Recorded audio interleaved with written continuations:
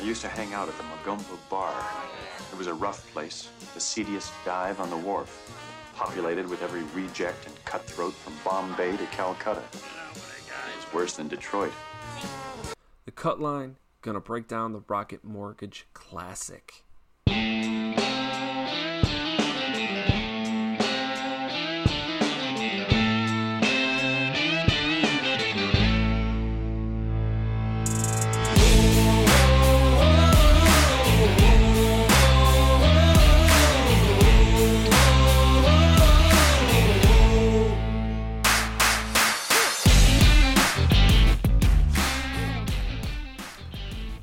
Chez Reavie now has twice as many wins on the PGA Tour as DFS darling Tommy Fleetwood, one more win than Tony Finau, and is only one win away from tying Gary Woodland in major wins. This is the Cut Line, and we are here to break down the Rocket Mortgage Classic at the Detroit Golf Club.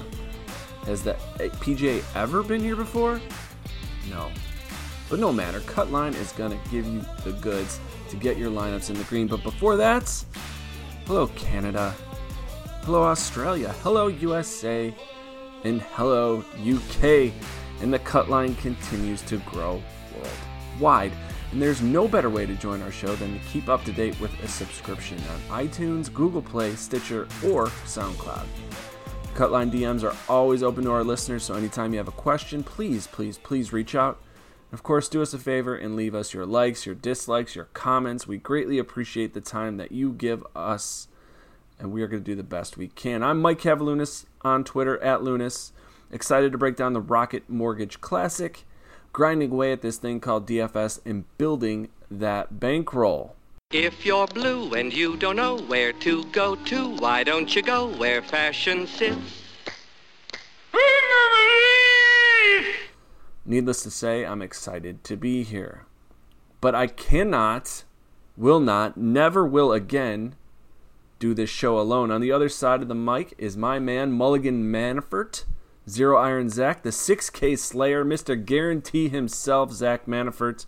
You can find Zach on Twitter @EaglesFan83. Zach, how you doing, partner? Oh, man, it is a fantastic night, and I am happy to be here on a new event. I've been waiting for this all season. I love doing research on places they've never been before. It's great, knowing the courses and knowing all the history and being able to pull all that data, but trying to find the guys that match somewhere where you just don't know is a blast. So I can't wait. It's been a great week, and I'm ready to kick some ass this weekend. So how about you? I'm excited as well. How'd you do last week? Good week. It was phenomenal. Thursday, I was sitting in the top 5 in pretty much everything I played. Friday didn't go as well. The MDF kind of hurt. I needed a -2 cut line, so I got that. But then Saturday, when Tringale fell apart, he crushed my best lineups, and I still end up cashing. I think I get about 115% return, which is pretty solid. I'll take that any day, especially after the last couple weeks. So I was one or two putts away from a pretty solid weekend. But yeah, I can't complain. A profit is a profit, and I'm ready to keep that rolling this week. I think the new research and new trends that I've been trying to pick up on are starting to pay off, or too small a sample size to tell. So we'll find out this week, as we'll talk about here later in a little bit. But hopefully you did as well as I did, or maybe even better. I didn't do as well as you did. I did okay. It was a make money weekend. It was not like over the top make money. I loved the calls we made last week on Sanjay M from Patrick Reed to Fleetwood to Jason Day to all the way to saying, hey, Chez Reavie has a great shot. Wish I had finally didn't fade Keegan Bradley. I know. who somehow pulled it out of his ass on Saturday and Sunday. Paul Casey, we had him. We were on fire last week, so it's kind of a shame we just couldn't put that one line together to have all the right puzzle pieces, needless to say. But man, even Nick Watney, we called Nick Watney, dude. It was a good CT Pond, and yeah, needless to say, Mackenzie Hughes didn't pan out the way we wanted him to. Yeah, that was a big hurt. Tringali didn't pan out the way we wanted him to, but they still were there when come Saturday. But I was very happy with the results I was impressed that, again, in my 6K streamers, I got both of them made the cut. I just wish I would have flip-flopped them because I had the monster at Colin Morikawa, who started off great but then faded out. And my guarantee was Vaughn Taylor, who ended up finishing 4th. So, worked out. If you guys are following my 6Ks, I've been smashing them for weeks now. You've been crushing. If I can just get 6K. the easy, crushing it. The easy 9 and 8K guys, I'd be making a ton of money. Oh my god! Too bad it was you who made the Martin Pillar call, or it would be my fucking segment. But that's you've been crushing. I had to redeem myself after that one. I've been trying my hardest to make sure that I don't make that mistake again. I am totally crushing the Joel Dahman call. Oh yeah, I know when he's going to make the cut and totally blow it, and it is wonderful to realize that Dahman's this. You know, a question I wanted to ask you. More than ever, I feel we're seeing a lot of 6K guys having success. Do you think it is, these players finally catching up, or is it the new schedule? What do you think's going on here? I think it's a combination of both, really. I mean, you got guys that are used to playing the PGA Tour the same way year after year after year. They've kind of got it burned into their head, and then this year we see them juggle it up to the point where now they've got to remake their schedules. They got to figure out what they want to play in again. And the guys in the 6K range are really just happy to play and get out there and give their best every single week. And some of the upper tier guys maybe looking ahead to majors or sponsor events that they have to play. And then some of the 6K guys coming up are just really good. I mean, I don't think we've seen these many amateurs turning pro this year that have performed at this level. So I think digging into kind of where they sit in the amateur world is a huge leg up, especially on some of these weaker field events, which this one could potentially fall into, although I don't know. I think last week was probably the best one as far as amateurs go. We'll see how this week goes. But I think it's kind of a mixture of both. I think the guys coming up are extremely good, and I don't know what's going on with the guys at the top, but they are not, outside of the majors, they are not playing like we would expect. Yeah, I just wonder how much we're branding players. An example would be someone like Phil, right? It's Phil Mickelson. We know his legacy. We know him as a golfer. Outstanding golfer throughout his career, but at what point in time, and I was here last week, I was like, he's old. It's time to move on. He's not that same guy. But if you look at someone like Kiz, right? Kiz missed the cut last week. Kokrak missed the cut last week. Peter Uihlein, guys we've liked before. And not that they just missed the cut, they were bad. They were bad. Benny On was bad. +3. Especially on this scoring course. Yeah. Spieth +2. Finau +2. These guys just didn't show up. So it is curious to note. It is something that we are observing, and I'm sure the rest of the DFS community is observing as well. But man, it is hard to make lineups with all those 6K guys mixed in with, it's not even stars and scrubs that are making these ultimate lineups, but needless to say, it's interesting. Yeah, for sure. All right, so, we are going to move into our Dumbass Award, and this week's winner goes to Tom Doyle. Tom Doyle is the proud new owner of 16 brand new Srixon golf balls. So Tom Doyle, nice work, buddy. Remember to get involved in our golf giveaway. All you need to do is retweet the Cutline's response about our episode covering the Rocket Mortgage Classic. This week's winner is going to bring home a box of Pro V1s, golf tees, and a vintage photograph signed by Zach and myself. And of course, let's not forget the infamous plunger. Again, to be involved in our giveaway, all you have to do is retweet at @TCutline and the announcement of our podcast going live. You dumbasses. So, Cutline is here to bring you in-depth DraftKings analysis of the Rocket Mortgage Classic. And we will do the best we can. What the fuck? Look at that thing's teeth. Oh, ho, ho, ho, ho. Oh, oh, ho, ho, ho. Oh, ho, ho, ho, ho. Oh, ho, ho, ho.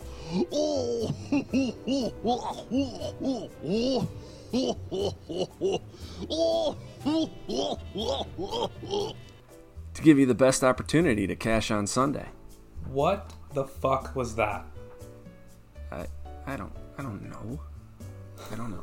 Oh my god. Now we'll be sure to bring timely wax, greenside sand traps, and a putt that might drop in through the back door. And the goal of the cut line is to make sure that not only is that your tournament lineup in the green, but so is your bankroll. Cut line is here to give you the plays to build your best lineups week in and week out. You know something? You suck. So if you have issues with your lineups, Zach and I are going to make sure that you get all the information that you need to simply build better. And as always, a special thanks to PGA and Fantasy National for all the stats they provide for golf fans and PGA DFS enthusiasts. Fantasy National is helping draftees create unique lineups based on key stats and analysis. Trying to figure out why you're struggling in and week out? More than likely it's because you're not considering Fantasy National. You're ending up on the wrong end of the flagstick, so I ask you, how are your lineups doing?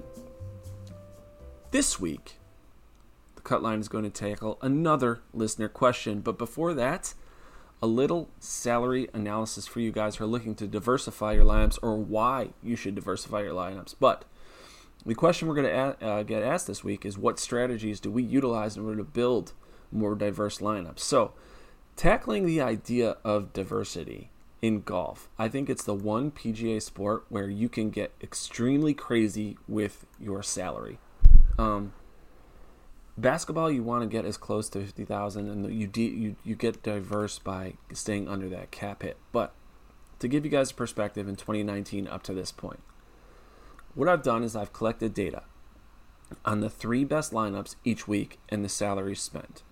So far in 2019, 7.9% of the lineups, the top lineups, 5 of them in fact, have been $50,000 in salaries. By the way, this does not include the match play or the first invite, the DraftKings seasons in January. I forget what tournament that is.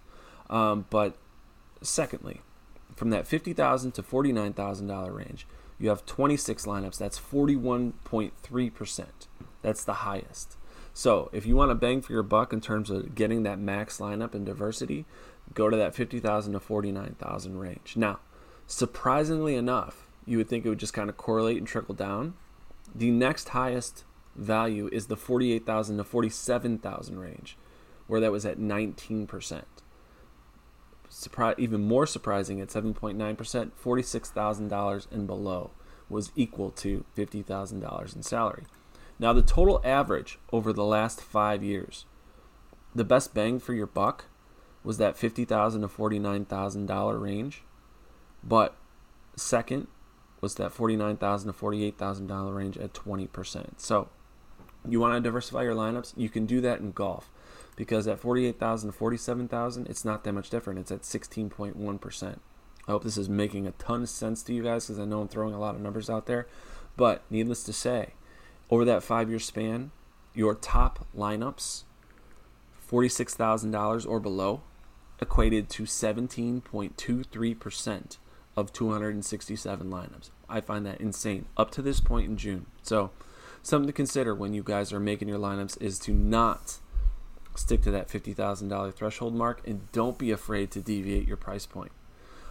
So what do you think? How are you diversifying your salary? No, I think you make a good point, and I think a lot of people, when they see 4 digits in their salary remaining, they think they're doing something wrong. And I think the data shows that while yes, you're not on the 50% side of what most winning lineups are, that you still have a chance, and you're probably diversified without a lot of dupes, especially in larger GPPs if you're in that 48 to 49,000 range. So I mean, yeah, I wouldn't look at a lineup that has 1,600 remaining and take out a guy because you need to plug in a guy that gets you close to $500 or $300 left.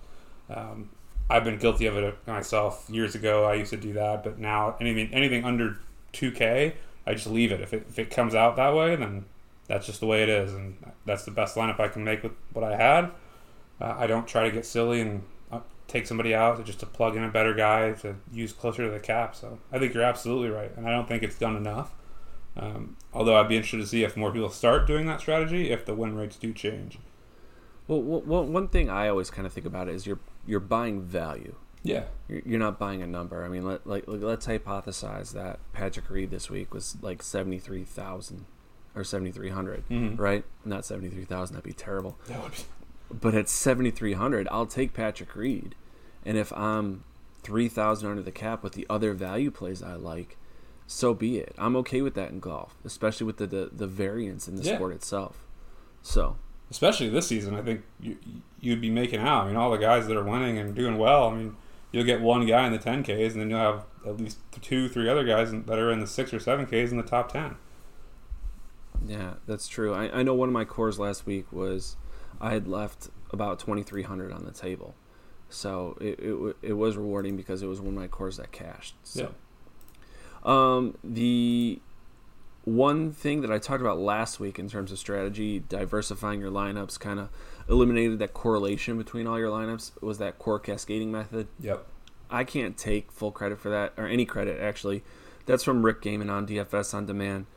If you don't follow Rick on Twitter, you have to. He's great. His videos are short, quick, straight to the point. They come out early in the week. But needless to say, his core cascading method is basically you develop your core. In your spreadsheet, scroll that down 6 times and replace each guy 1 time. And your core is going to play out in that lineup. And if your core hits, what you're hoping is that not only does your core maybe have the nuts, but one of those other lineups where, a player finishes in 30th, but you swap him out.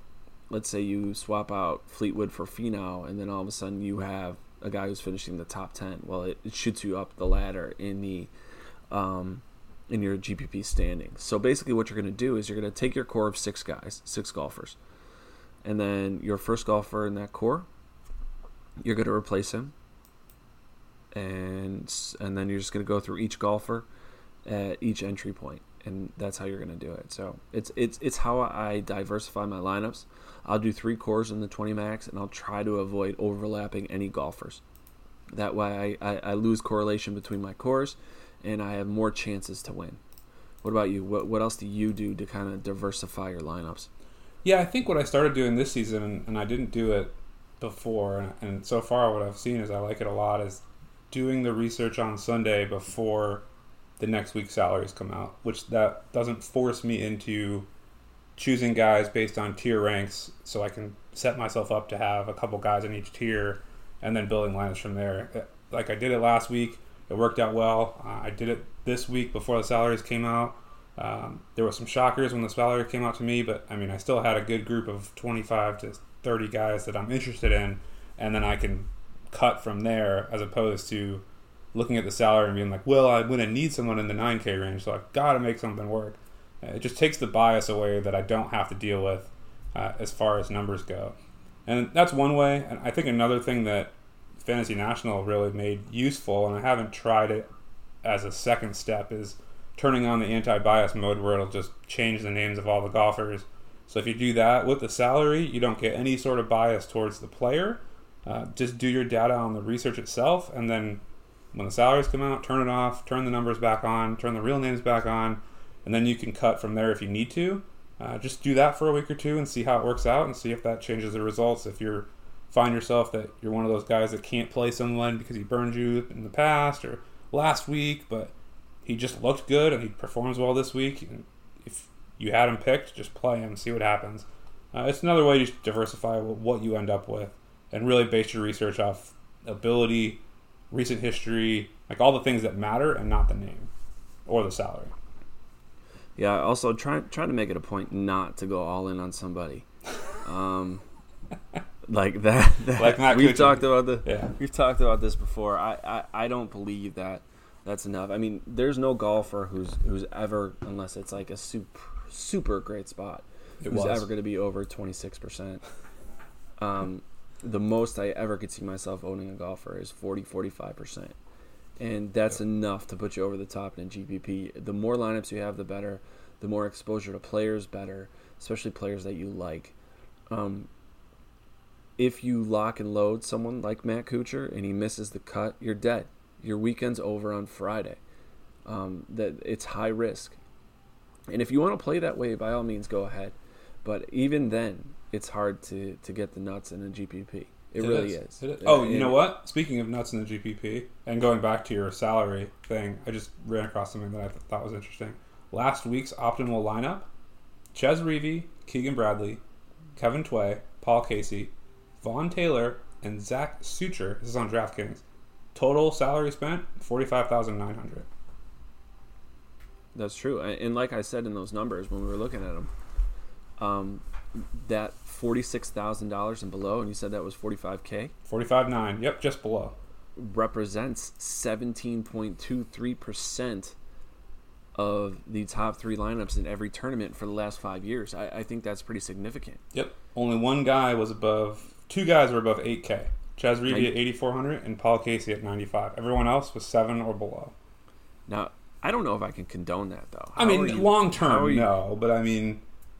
But the numbers say long term it's an effective strategy. 17%. I got a better chance of being below 46,000 than being in that 47 to 46,000 range. I just don't know how you go about pulling that number out of your... I mean, how do you get there? I mean, how are you rostering Zach Sucher? I mean, like, Vaughn Taylor I got, Paul Casey I got, Reavie I got, Bradley I got. Tway, maybe you can end up on him. But if you have those 5 guys, how are you picking Zach Sucher at 6,200 instead of going to literally anybody in the 7, 8, or 9K range that you could fit? Like, I don't know how you pull the trigger on that. You gotta have stones. I mean, you got to have a lot of entries, I think. That's true. So, going back to that Corecast baiting method, you can absolutely switch out 2 golfers, switch out 3 golfers, however you want to do it. If you're doing it in a multi-mass entry, the 150 max, however you want to do it is up to you. But basically, that's how you diversify your lineups. Anything else you want to add about lineup strategy, diversification, correlating lineups, anything like that?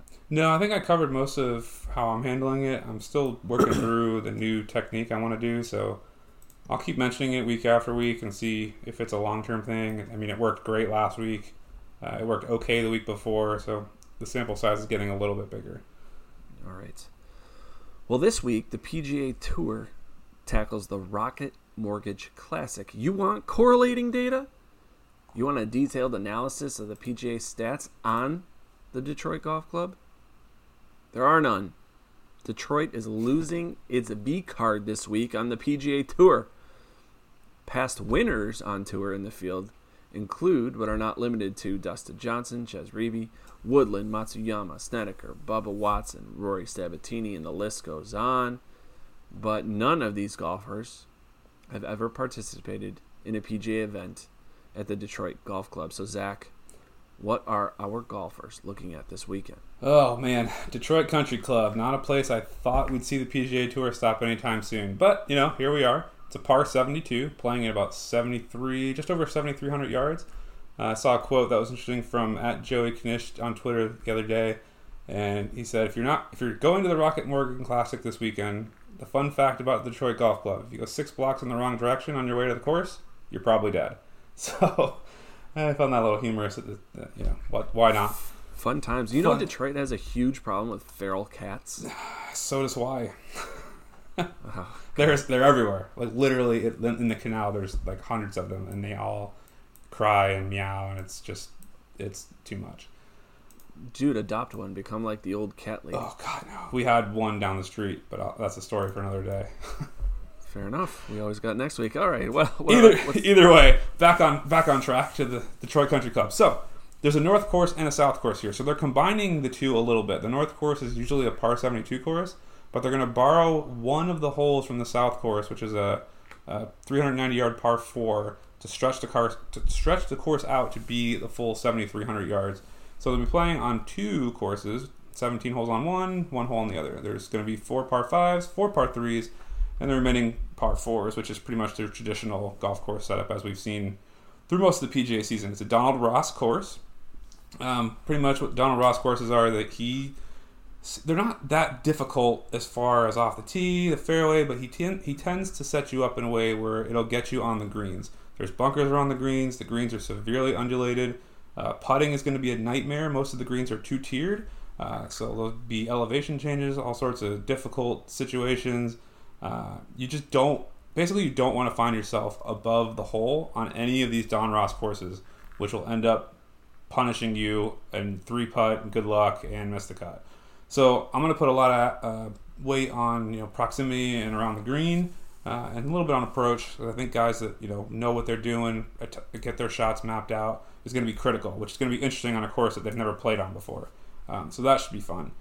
Weather this week could be a factor, so make sure you pay attention again as we get towards Wednesday. Right now, we expect to see some rain on the weekend. Thursday looks like, not too bad. AM looks like a slight advantage from the winds, but Friday's a day that could go either way. Right now, you're looking at 5 to 9 mile an hour winds with gusts up to 16 in the morning. In the afternoon, it jumps up a little bit, 9 to 14 mile an hour steady winds with gusts up to 17. The key here is really, less winds Friday morning. There's going to be rain Friday morning just before the first groups tee off, so the course will be a little bit softer. If it stays as is, I would probably lean towards a Thursday PM, Friday AM advantage. Not a huge advantage, but an advantage nonetheless. If you're looking to make cuts off tee times alone, if there's guys you're not sure who to cut, on either end, I would lean towards Thursday PM, Friday AM. But it's only Monday night, Tuesday morning, so I would check back Wednesday just to make sure that weather hasn't pushed into Saturday where it doesn't make any difference at all. For me, stats-wise, so there's no course history, so I took a look at a bunch of Don Ross designs on other courses that seem to correlate well here as far as yardages, distances, and all sorts of other historical factors. And I picked a couple to really look at when I'm doing my model, and that's East Lake, Wyndham, U.S. Pinehurst back in 2014, Aaron Nemec from last year's BMW Championship. However, I'll caveat that with, if you're going to use that one, it was a terrible weather event, so the results there could be skewed a little bit, so you may not want to use that. Sedgefield, Oak Hill, and Firestone, all are courses that are Don Ross designs that are pretty similar that could line up well here. So, all that being said, the stats I'm looking at for this week, I'm really keeping it kind of basic. I'm looking at strokes gained tee to green, strokes gained ball striking, around the green, and short game, because I think there's going to be a huge emphasis on guys that can put the right placement onto the green to make quick putts and getting off. DK points, I want guys that can score. And then I'm adding, in the mixed condition model, I'm looking at proximity from 150 to 175 and proximity from 175 to 200. I want these guys as close to the pin as possible to avoid any issues with putting on these already hard and unknown greens to score on. So from my model, when I look at it, I did it two ways. I did last 36 rounds just in general, and then I did last 36 rounds with those courses that I mentioned earlier, just to see if there is a trend where they just play better on Don Ross courses. And there actually was quite a few guys we'll talk about, but that's how I'm looking at it this week. I'm taking a different approach just because it's an unknown course, but that's what I got. What you looking at this week for stats? Well, for stat-wise, I started with just Donald Ross research and what he looked for in a golf course. And, I've done this before with other, architects, but, what Ross always envisioned was not giving you the same kind of challenges on 18 holes, but each hole is unique in its own. He would use the topography of the land, the layout of the trees, whatever the case may be. And he wanted to give golfers multiple options to have success on the hole. So if you hit it short, you're going to have that long iron, and you're hitting into a multi-tiered green that, by the way, is sloping from back to front. Good luck with that. Yeah. Now, if you're going to hit a bomb, well, that's a great idea, but you better not hit it in this bunker, because then you're almost guaranteed a double bogey. So that was what was creative about Donald Ross. He used a lot of switchbacks, and basically what a switchback was is when a golfer has to use two different shape shots on a hole to score. So maybe he has to tee off and hit a draw to avoid the bunker, but then to get on the green he has to hit a fade.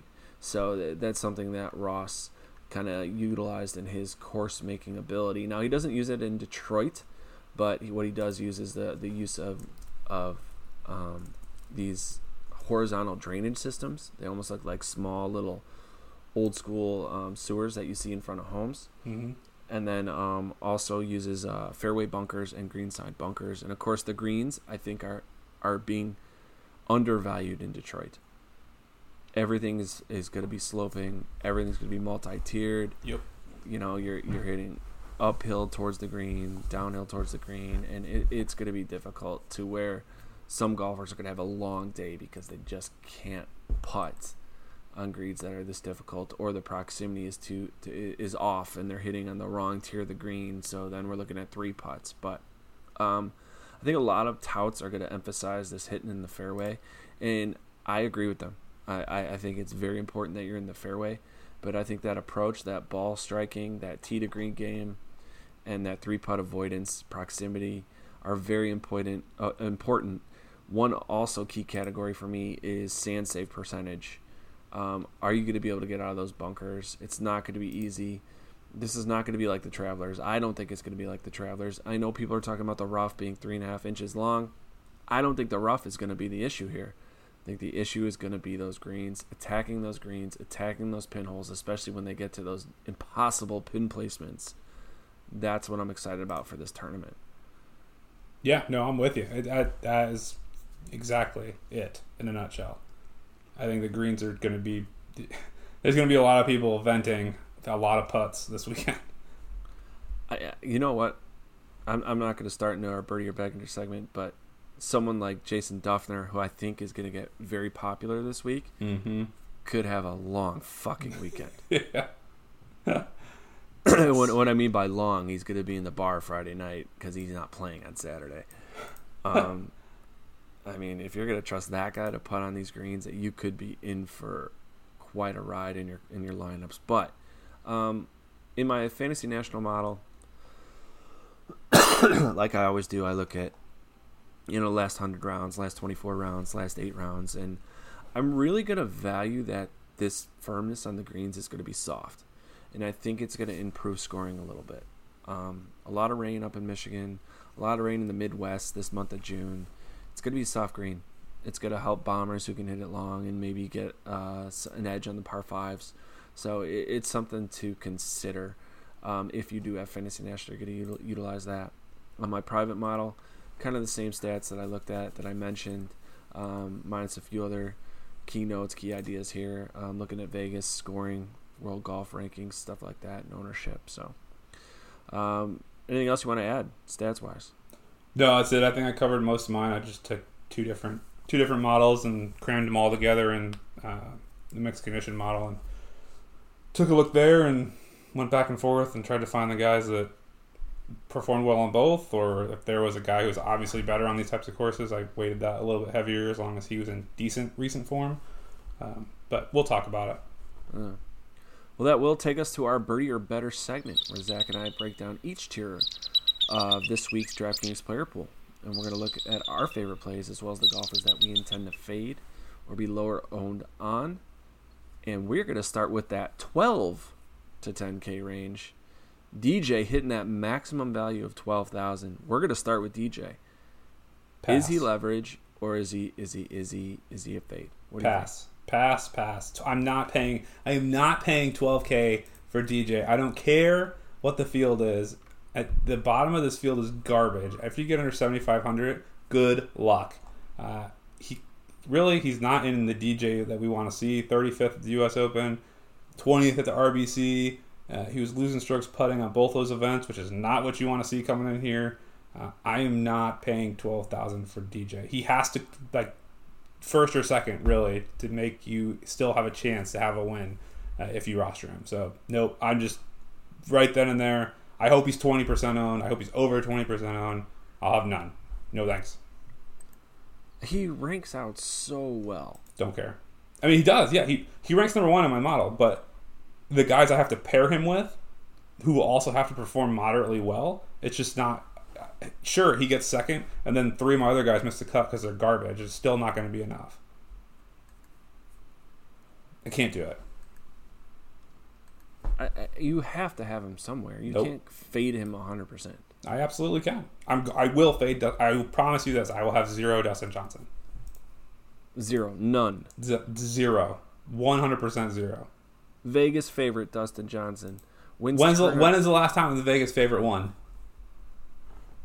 It doesn't matter. It absolutely matters. Dude, if you're going to use that logic, that theory. That's not my last time the favorite that's just won. part of the favorite my doesn't logic. win all the time. You're right. And he need that's fine when you're betting, but he needs to win at 12,000. He can top 5. Nope. No way. If he gets 5th, you're not going to win.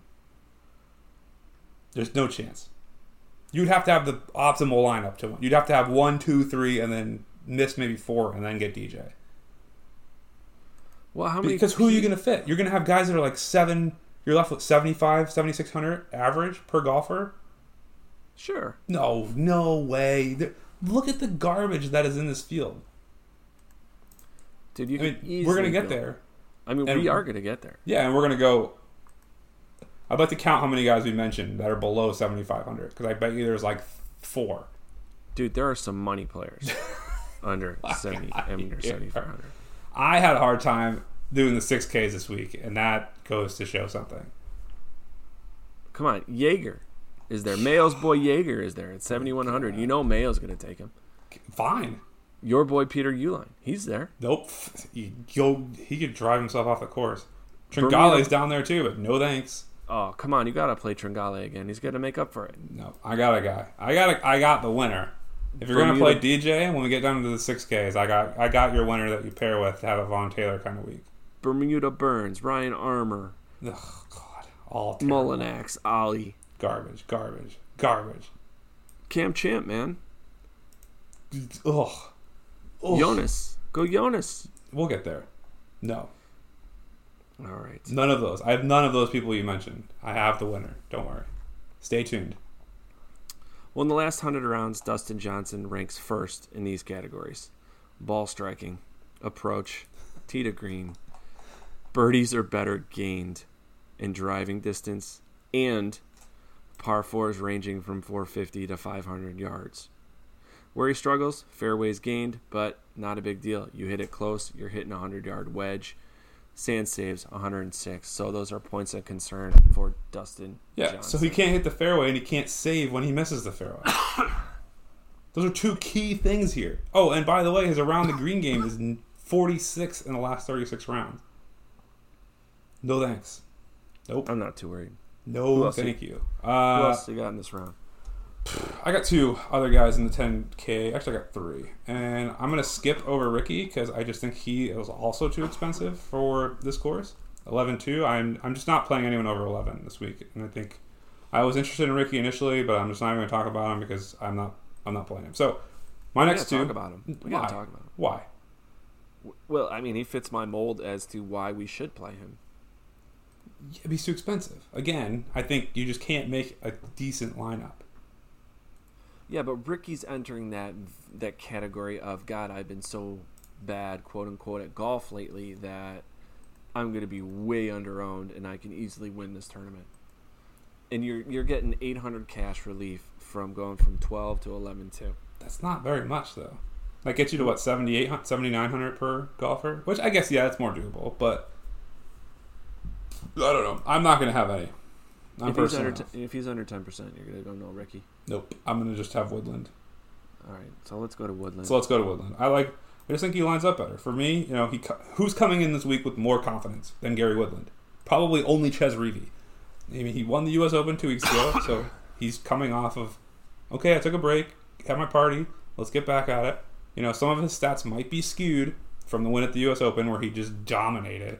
But for me, he ranks out number 1 in DK. I'm looking at the last 36 rounds only. So he's ranks out number 1 in DK points, 3 in strokes gained tee to green, 5th in approach, 2nd in ball striking, 27th around the green, which isn't terrible, isn't as bad as DJ, but still solid. He does struggle a little bit in the scrambling department, which, again, like DJ, does worry me. But again, it's not bad. It's above the cut line. It's 70th.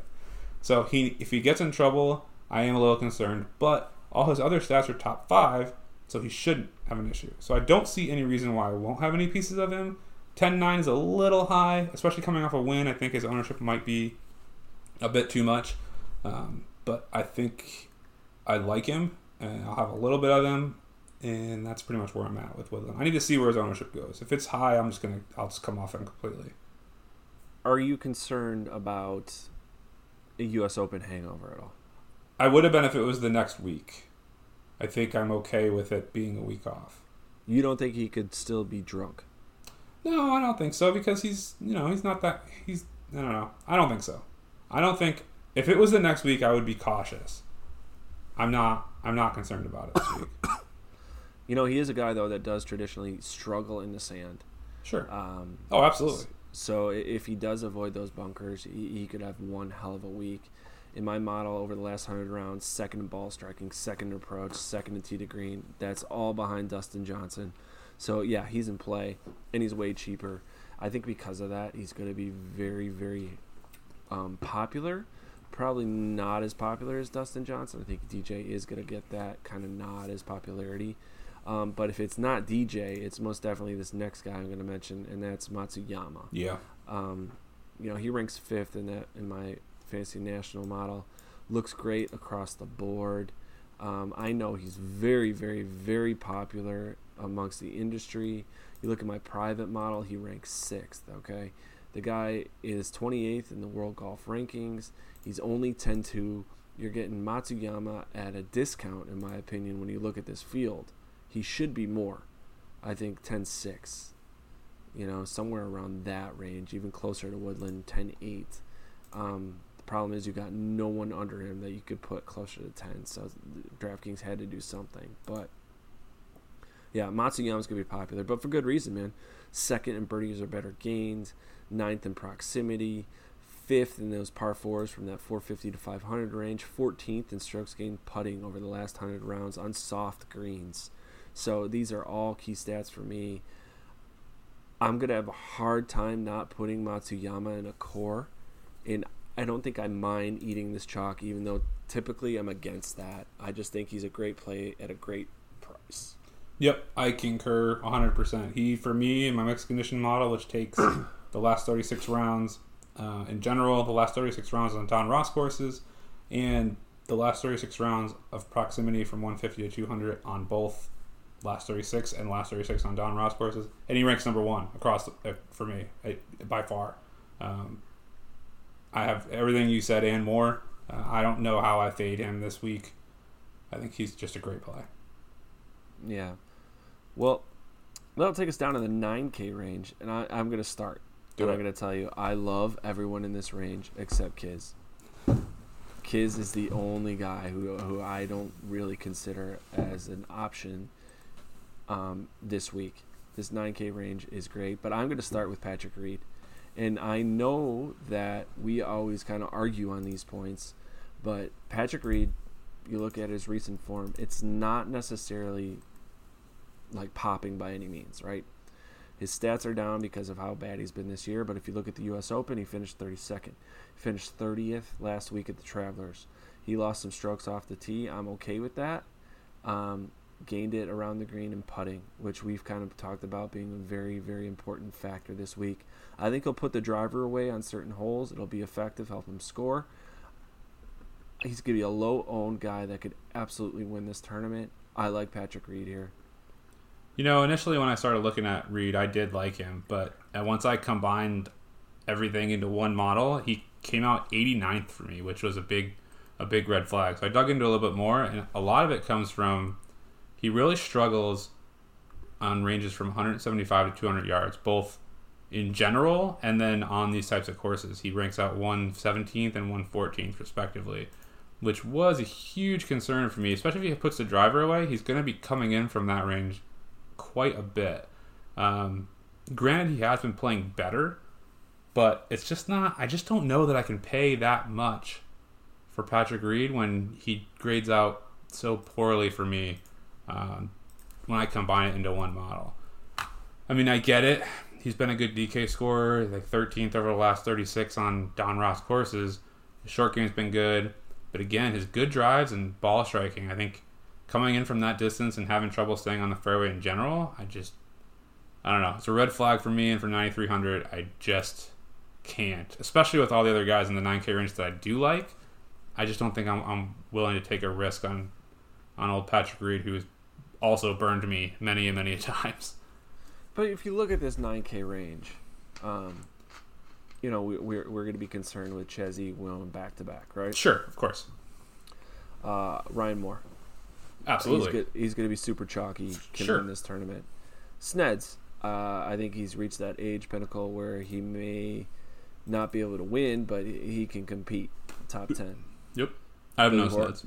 Billy Horschel, chalky. This is where I think that leverage to Patrick Reed. He's so sneaky. He's hiding at 9,300. I think we're looking at less than 6%. No.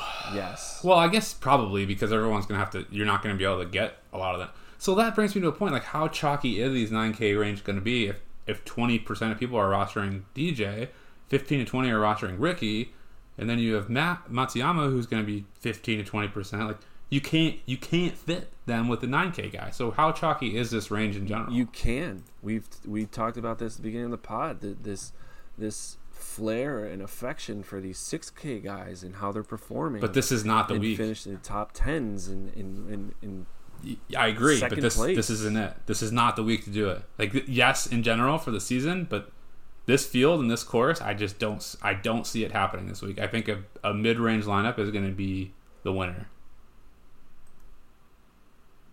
Granted, a 10K plus guy could win this event, but I don't think you're going to see the top of the leaderboard a bunch of 6K guys this week.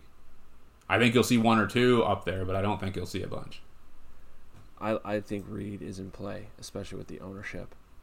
So, if we're going to continue on with that ownership kind of trend in this 9K range, I think the next play is Snedeker. Oh, God, no.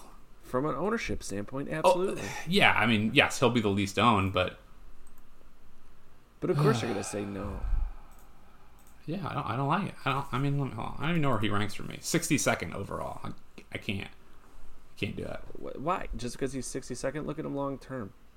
I mean, for 9,900, why take the risk when I could just go up 300, take Matsuyama, and differentiate in the 8 or 7Ks?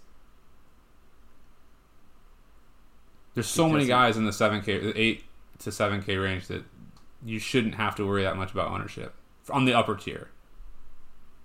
I think you take the guys you know are going to perform well in the upper tier, and then there's a plethora of dudes you could take down low, above 7,500. I think Sneds is way overpriced. Absolutely, terribly overpriced. Concur. But because of that, and we were talking about lineup diversification, I'm not saying you play him as a core, but you got to get him in somewhere, especially in mass multi-entry. Maybe in the 100. Maybe if you're doing 150 lineups, sure. But I mean, I don't know. I don't see a reason to play. He's been horrible off the tee the last few events. I don't know. I can't do it. He struggles from proximity. I can't do it. Anyway. All right, so let's go to Billy Horschel. Let's do it. He's 9K. I mean, he's blown underpriced up everywhere on my model. Way underpriced. Second in my fantasy national rank. 9th in ball striking. 19th in approach. 10th in tee to green. 3rd in greens and regulation gained. 26th in driving distance. 11th in scrambling. 3rd in the par 4 range of 450 to 500 yards. 13th in putting. The guy's got the all-around game to compete here. And I love Billy Horschel. I think he's just going to be a fantastic option this week. And I do think he's going to be incredibly chalky, but I'll eat that chalk. Yeah. You can't go wrong. I mean, he's in a spot, really, where he's underpriced. He's playing well. And his history on Don Ross courses is just unreal. Okay, so last year... let's see, East Lake, he was 2nd at the Tour Championship. He was 1st in 2014. At Wyndham, he was 11th last year. The U.S. Open in Pinehurst, T23. And then at the BMW Championship last year, he was T3. Granted, that was the weather issue, so he's still T3'd. But, I mean, he's historically crushed these courses. And then look at his form. He's missed one cut in the last 23 events. The dude is playing phenomenal golf. I am in danger here of saying that he's almost in my... I know. He's almost in a Matt Kuchar lock button type status. I'm not going to do it because it burned the shit out of me last time, the first time I tried it. But he's in a phenomenal spot. I just don't know. He's 4th overall in my model and he's 9K. Don't do it. I'm not going to. He's in that range where I could see myself doing it. However, I don't know which one. I don't even know which one I have up at this point anymore. I can't even find him. He's so good. I worry about his around the green game on these courses. And looking at specifically the ones that correlated well, he ranked out 91st over his last 36 rounds on Don Ross courses. So there is my red flag that will not let me lock him.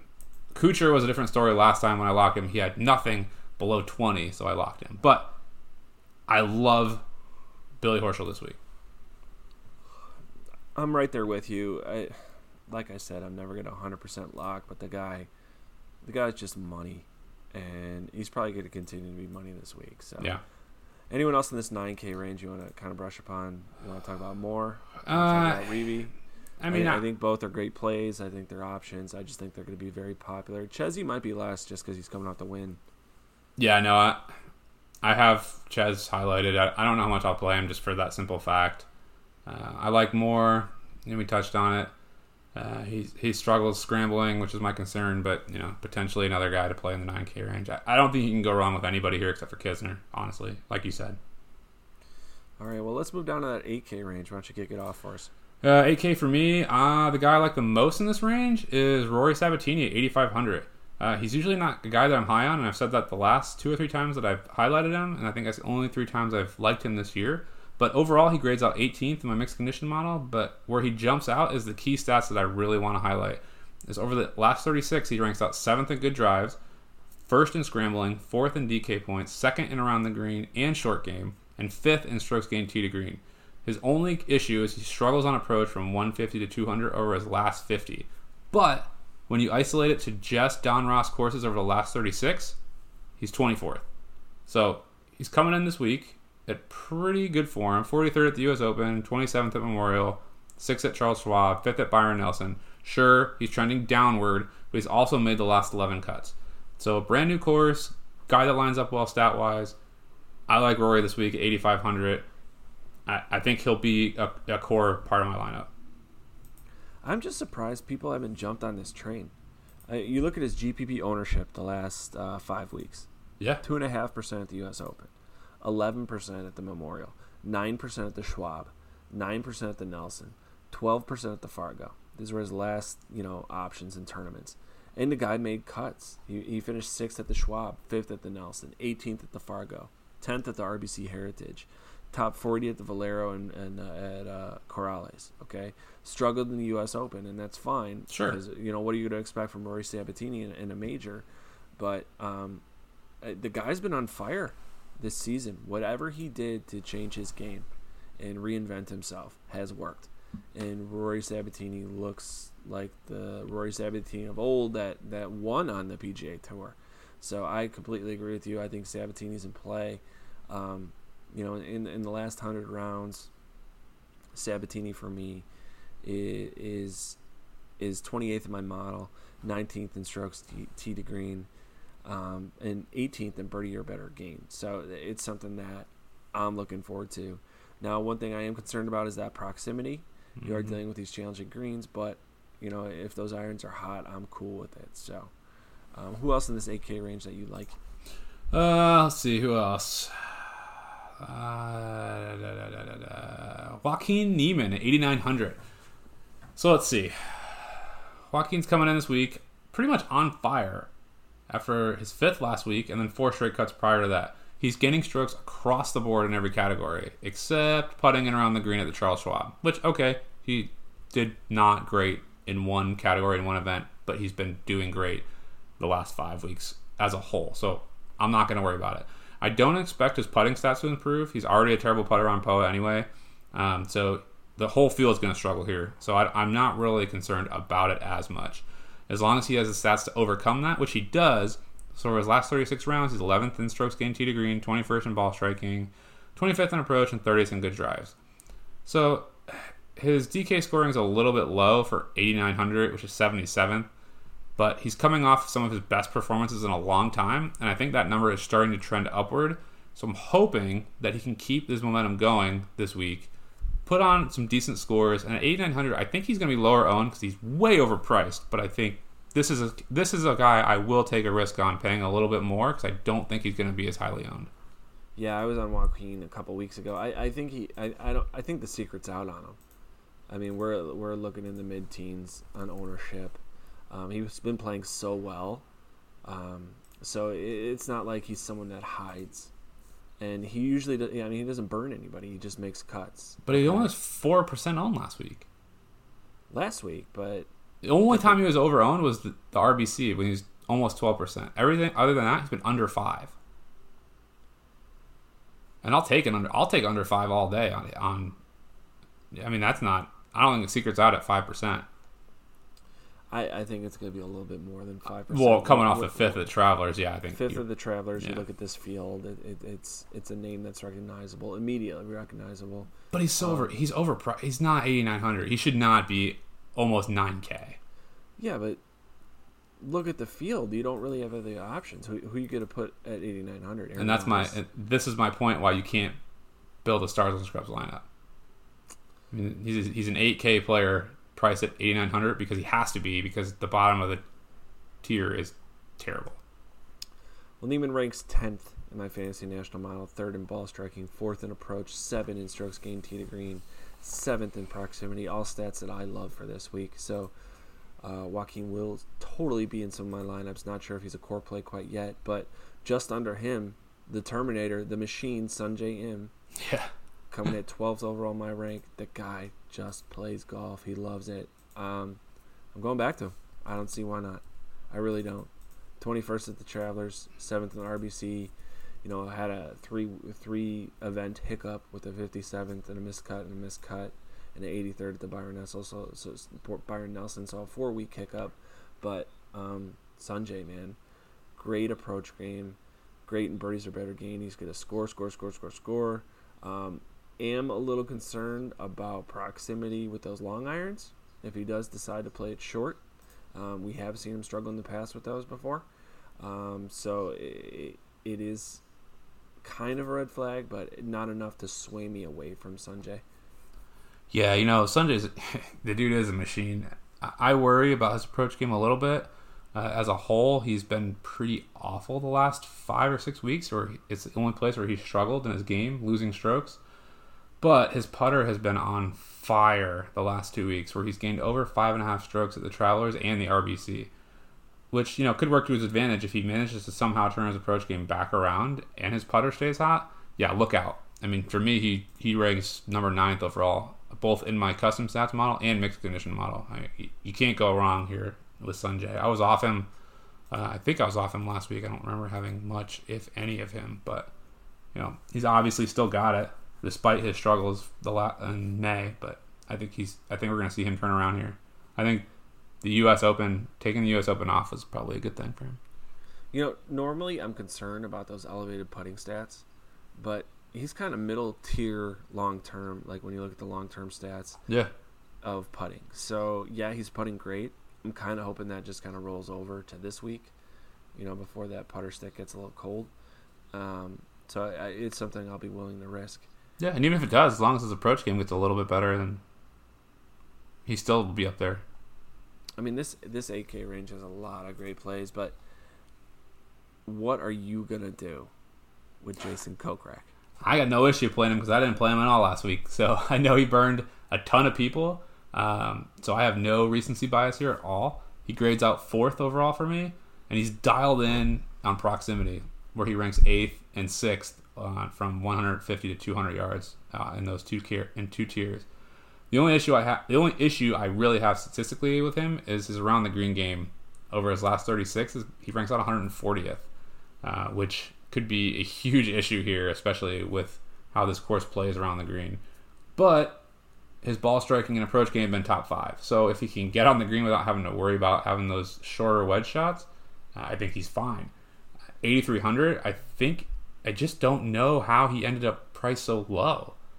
He was so bad last week. Yeah, but man, he's been so good. And what's funny is he's not even going to be chalk. He's not. He burned so many people last week that he's not going to be chalk. And that's why I think I'm suck. I think I'm the other way. I think he's burned so many people. Like I feel like I have to play him. Like he didn't burn me at all, and I know some people are going to be like, fuck him. I'm not playing him. But how do you turn down 8,300 for a guy who's just been on fire this year? I'm going back to Cokes. I just have to. I have my reasons. And I think it's going to turn around weekend for him. So he's absolutely could be a core play again. And if he blows it, he blows it. That's fine. I know Kokrak could win this tournament. So he's someone that I have high interest in. A guy that I normally get wrong and want to get right is Aaron Wise. Yep. Ranks 30th overall in my private model. Okay. And in my mixed condition model on Fantasy National, he's 26th. Fourth and birdies are better gained, but I always get him wrong, and it's just so frustrating because he can't scramble. If he struggles out of the gate, we're just in for a long weekend. But that fourth and birdies are better gained, 11th in greens and regulation gained. What are you going to do with Wise? I have him highlighted as a very interesting play, and he's one of the ones that, when I narrowed it down to Don Ross courses, it is extremely different than his last 36 rounds as a whole. Like, yeah, he struggles. He's 94th in scrambling for me over his last 36. When I look at the last, he only has 20 sampled rounds for Don Ross. He's 33rd. And actually, almost all of his stats are better. DK scoring improves. The only thing that struggles is his tee to green game goes from 24 to 31. But across the board, all his stats look better on these type of courses. So I'm taking that into consideration. When I combined everything together on the mixed condition model, he ranks out 18th overall for me, which is great. Where he struggles again is on proximity. So that's what I'm worried about a little bit, and that's the red flag there. But I have a problem with getting Aaron Wise right as well. But I think I'm definitely going to have a piece of him this week. Coming off 2 missed cuts from the 35th. I don't know what it does to his ownership. I'm not quite sure yet how that looks. He hasn't really been that high owned. He was trending upward and he crashed and burned, and people were off of him. He was only 1.7%. Well, he burned everyone at the Byron, if I recall. Yeah. He was almost 20% owned, and then he went from there to 4%, then 9, then 11, where he missed the cut twice. Then everyone came off him for the U.S. Open, and then he was down less than 2% owned, and he got 35th. So I don't know. Is it going to trend back upwards? I don't know. I have to look, I guess, as we get closer. I don't know. I can never get him right, and I hope that I don't get him wrong again this week. But I think he lines up well here, especially against this field. Ultimately, though, I worry about his putting. But that's everybody. He's the type of player where we need a hot putter. But do you? Because 70 people are going to make the cut, and there are not 30 good putters in this field. It doesn't matter. It's such a fickle thing that 70. There's a lot of putters that could get hot this weekend, and it kicks Aaron Wise out because he misses 3 fairways and ends up 3-putting. Struggles with scrambling, whatever the case may be. I mean, it could be a long weekend for Wise. I'm going to be underweight on Wise, but I will have shares of him just because I don't want to do a complete fade and miss the opportunity. No, I'm with you. A fade for me in this range, our young, recently turned pro, Victor Hovland. I think he's beginning to realize that putting is pretty important, and we're beginning to see that he's not that good at it. I think it's really going to affect him here at this course. Yeah, I don't know how much experience he has on these type of courses, but I love Hovland as a player, but I think this is not the week. I mean, I'm all about amateurs and doing well, guys turning pro, but I think you're right. I can't see him doing well this week, and yeah, his putting has been atrocious. It's only a matter of time that catches up to him. I think this is the week. I hope he's pretty popular, because I'm pretty certain I'm not going to have any of him. You can only overpower the course so many times until you run into a course that's set up to punish you on the greens like this one is, and there's not too many of those on the tour. And he's just not. This is not a good spot for him. I don't think it's going to happen. I hope he's upper teens owned. I think he's going to be less than 15%, but still, he's someone I'm going to fade. Yep, I'm with you. All right, anyone else you want to touch about in this? Nope, 8K? I'm good. That's all I got in the 8Ks. I wasn't particularly fond of most of these guys outside. I have some interest in Streelman, but not a lot. Yeah, I like Streelman too. He does pique my interest. We'll see where he where he's at ownership-wise on Wednesday. But let's go to that 7K range. Why don't you kick it off for us? 7K. I love the 7K. I don't even know where to start. Let's start with someone I don't really roster that much. Is Kyung-Hoon Lee at 7,900. He's been just making cuts on tour, and no one really knows anything about him. This year he's 11 for 12 since February. The only cut he missed was at the U.S. Open, so you can't really punish the guy for missing a cut in a way harder field than this. He also got 13th last week, so he's coming in great form. He ranks 12th over the last 36 rounds, and that's mainly because his TD Green game is 12th. He's 16th in ball striking, 48th in around the green, not so great. But he's above 65th in every category I'm weighing heavily. He's also 11th in proximity from 150 to 200 and 24th from 175 to 200, which I'm weighing pretty heavy this week as well. I'm going to need a lot of guys in the 7Ks to rotate through because I'm going to be heavy in the 9s and probably the 8s. So he's another guy I'm going to have a fair share of, and I got to see how his ownership shakes out, but I just feel like he is in a great spot this week, and I don't think that many people even know who he is.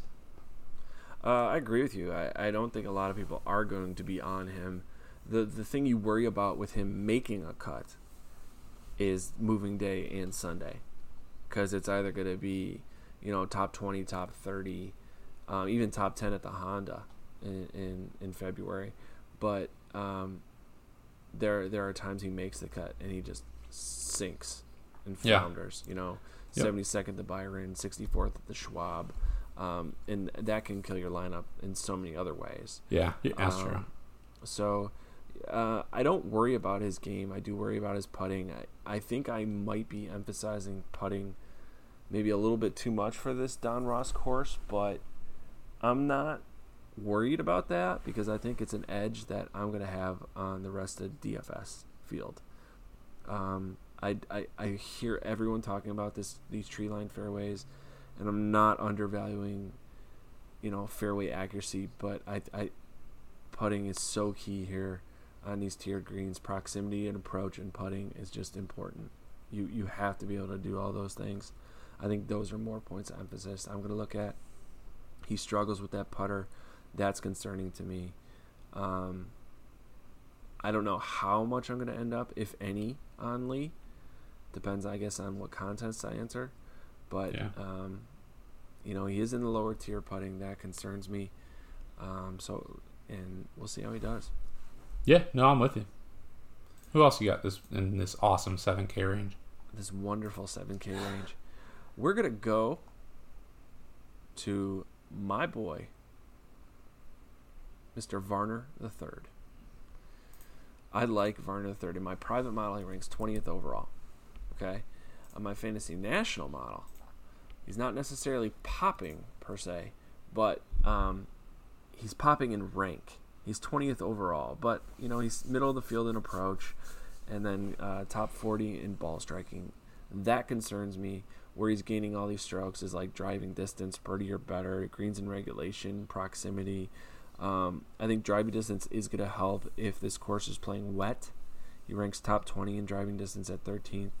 He's not a terrible player from the sand, but again, we're dealing with the putter with Mr. Varner. Recent form, it's just it's been pretty good, actually. He's 21st at the Travelers, 35th at the RBC Canadian, missed the cut at the Memorial, but then 36th at the PGA. So I like those last 4 rounds, and I like that he's been low owned. So someone I'm most definitely going to have some interest in. Yeah, Varner's interesting. I worry about his approach game, where he's historically over the last 20 rounds been losing strokes, but his around the green game, which is equally, if not more so important this week, has been pretty solid. So yeah, I definitely see the appeal. All right, who else? Oh man, 7K. So many guys to talk about. So Vaughn Taylor, 7,600, my guarantee from last week, who finished 4th. He's made 8 of the last 10 cuts, and he's playing solid golf. Last week he gained 6.2 strokes on his approach. So if he stays dialed in again, he's going to have a huge leg up on the field. He's also, over the last 36 rounds, when you just look at Don Ross courses, he's 3rd in approach. So I mean, the guy's dialed in on these types of conditions. So the issue with him is short game and around the green, which potentially could be weighted more. So a 7K range are going to be hard. It's hard pressed really to find a stud that fits everything, who doesn't struggle in an area here where you just have to have the complete game. So you got to take some risk. I'm really going to check out ownership, which might be an issue since he's coming off the 4th last week. And then I'm going to have to look at tee times. I think it's what it's come down to Von Taylor. If you can get an advantageous tee time, like a Thursday PM, Friday AM, I'll probably have a little bit more of him than I usually would. But if he ends up on the wrong side, just the way he already struggles around the green, I think he needs all the help he can get. So that's going to really be a factor for me. But I do like him at 7,600, and I'll probably have a little bit. Yeah, I like him too. I think he's a great play. I actually think he's going to be very overlooked this week, and he's going to be less than 6% owned. And that just goes to show you how bad this field is. I mean, what was he last week? 6,800? Yeah. And now he's 76? I mean, Von Taylor is not a 7,600 golfer in almost any PGA event. Yeah, so continuing to look at this field, we talk about ownership, guys who are going to be popular, name guys like Benny An, Charlie Hoffman, Sung Kang. So, these are names that casual players kind of see every weekend, and guys they know that can compete. So we're going to see them be a little bit popular. But then there are guys down here that I can't believe they're going to be so low owned. Someone like Brendan Steele, 7,200. I got him less than 4%. Someone like Cam Smith, less than 4%. These are golfers that can compete, finish top 25 here without a doubt. Everyone's going to be off Mackenzie Hughes after last weekend, but he's priced up pretty high at 7,600. So I'm not sure if I'm going to take any bites and pieces of that. But anyone else in this 7K range you have interest in? I think the only guys that I'll mention, I don't want to dive into their stats, but guys I'm looking at are Chucky 3 Sticks, Bud Cauley, Siwoo Kim, who's been in a slump but has been slowly turning it around. That if any given week he starts putting it together, he can T10. Michael Thompson at 7,300 I think is interesting. And then Nick Watney are probably the only other guys in the 7K range that I find appealing. Not bad.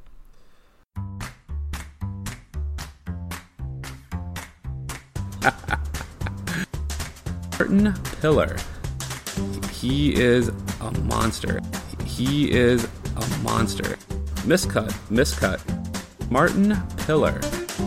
I guarantee he will make the cut. Martin Pillar. Miscut. I guarantee he will make the cut. Martin Pillar.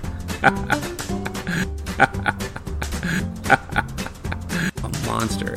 I guarantee he will make the cut.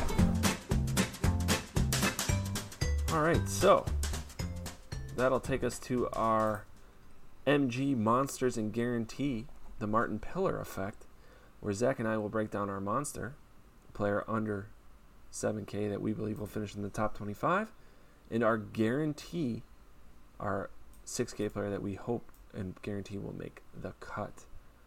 Dude, your segment. Start us off. Man, I love this segment, but I do not like it this week, so tread carefully if you've been following me with the 6Ks, because as much as I love doing it, I am just not feeling this week at all. So if I have to pick, I'm going to start with my monster at Sean Stefani at 6,500. So he came through last week with a 71, which, okay, it's not the greatest, but following 2 straight missed cuts. But he seems to do well on when you isolate just Don Ross courses. So I'm going to lean on that heavy as a monster who can T25 or better. Over his last 22 rounds on correlated Don Ross courses, he's 17th. He ranks 17th overall, and he's 19th in DK points, 15th in approach, 19th in ball striking, and 20th in tee to green. So all that being said, he doesn't impress very often. But he does occasionally turn it on, and it's usually on these types of courses. So I think he comes in, sub 2%, sub 3%, and he can do it once in a while. He'll T25. So I'll take a couple shots on Stefani, but again, not my most confident week. Who you got? What are you going to start off with, monster or guarantee? I'll start with my monster, and I'm going to go with Sam Ryder, and his recent form is bad. We can't deny it. 51st at the Travelers, 57th at the Memorial, 42nd at the Valero, miscut the Valspar, miscut at the Players, and so on and so on. But if you look at his 2018, the guy was on fire. 3rd at the Shriners, 4th at Safeway, 7th at the Barbasol, 2nd at John Deere. We're entering that time of period where he's going to turn it around, I think. We're going to see those trends of success. So I am going to go Sam Ryder. On my model, Ryder ranks out actually pretty decent. He ranks 9th overall 9th, I couldn't believe this, on Don Ross courses in the last 100 rounds. So that stat alone, being out here, 9th overall in this field, 24th in ball striking, 12th in approach, 24th in birdies or better gained, 27th in fairways gained, 20th in sand saves. Now, high risk, but that's what the monster's for. We want that low owned leverage play. So, who's your guarantee? I like that. I like that play. I didn't even think about some of that stuff, but he's a good one. My guarantee, Adam Long at 6,900. And, he's coming off a 21st last week of the Travelers. He's made 4 of the last 5 cuts. So he's coming into an unknown course with confidence in a field where everyone doesn't have any experience here. So, I can only find 10 rounds on Don Ross courses that he's played in the recent years. But despite that, his small sample size, he's 7th in good drives and 8th in strokes gained tee to green, 15th around the green. And he actually ranks 16th overall on a mixed condition model, which was a little shocking. But his issue is he doesn't score. He's 63rd on DK points in that small sample size. So I expect him to make the cut here. I just don't think that he does anything else. So I'll stick him with my guarantee and hope that I keep my streak alive. I hope you do too, because you've been on fire. My guarantee is going to be Ryan Armour. 54th the Travelers. He's just, I think, in this 6K range, a name I'm going to trust and hope he makes the cut. I'm not expecting big things from him by any means, but he's a guy that if I need to get into that 6K range and dive in there, he's going to be someone I tackle simply because of his success on Don Ross courses. Is it as good as Ryder? Absolutely not. He ranks 41st in the model, 44th in strokes gained tee to green, but he's 6th in proximity, and I think that's very important. And in scrambling, he's 15th and 23rd in sand saves. So if people are ending up in the bunker this week, again, there's not a lot of data to help kind of sift through, see what stats are kind of popping. If it does end up being a sand save week, I like Armour's ability to scramble and get out of the sand, possibly top 30, but we'll see. So, anyone else in this 6K range you want to mention? We don't have to go over stats, but kind of gloss over. Someone who kind of piqued my interest was Sam Saunders. He was someone that I was going to think about maybe putting in some of these lineups, but this 6K range is so bad. Maybe so back to bad. Trey Mullinax. Who knows? I had a couple other guys that I don't want to play, but I may rotate in here and there. Scott Stallings, Luke Donald, and there was like one or two more. Kramer Hickok as a real big flyer, but that's it. And I really don't like anyone below 7,500. So I think this week specifically is going to be one where I really have a balanced approach. Oh. Well, best of luck to you there. You as well? Oh, you men are all alike. 7 or 8 quick ones and you're off with the boys to boast and brag. You better keep your mouth shut. Oh, I think I love him.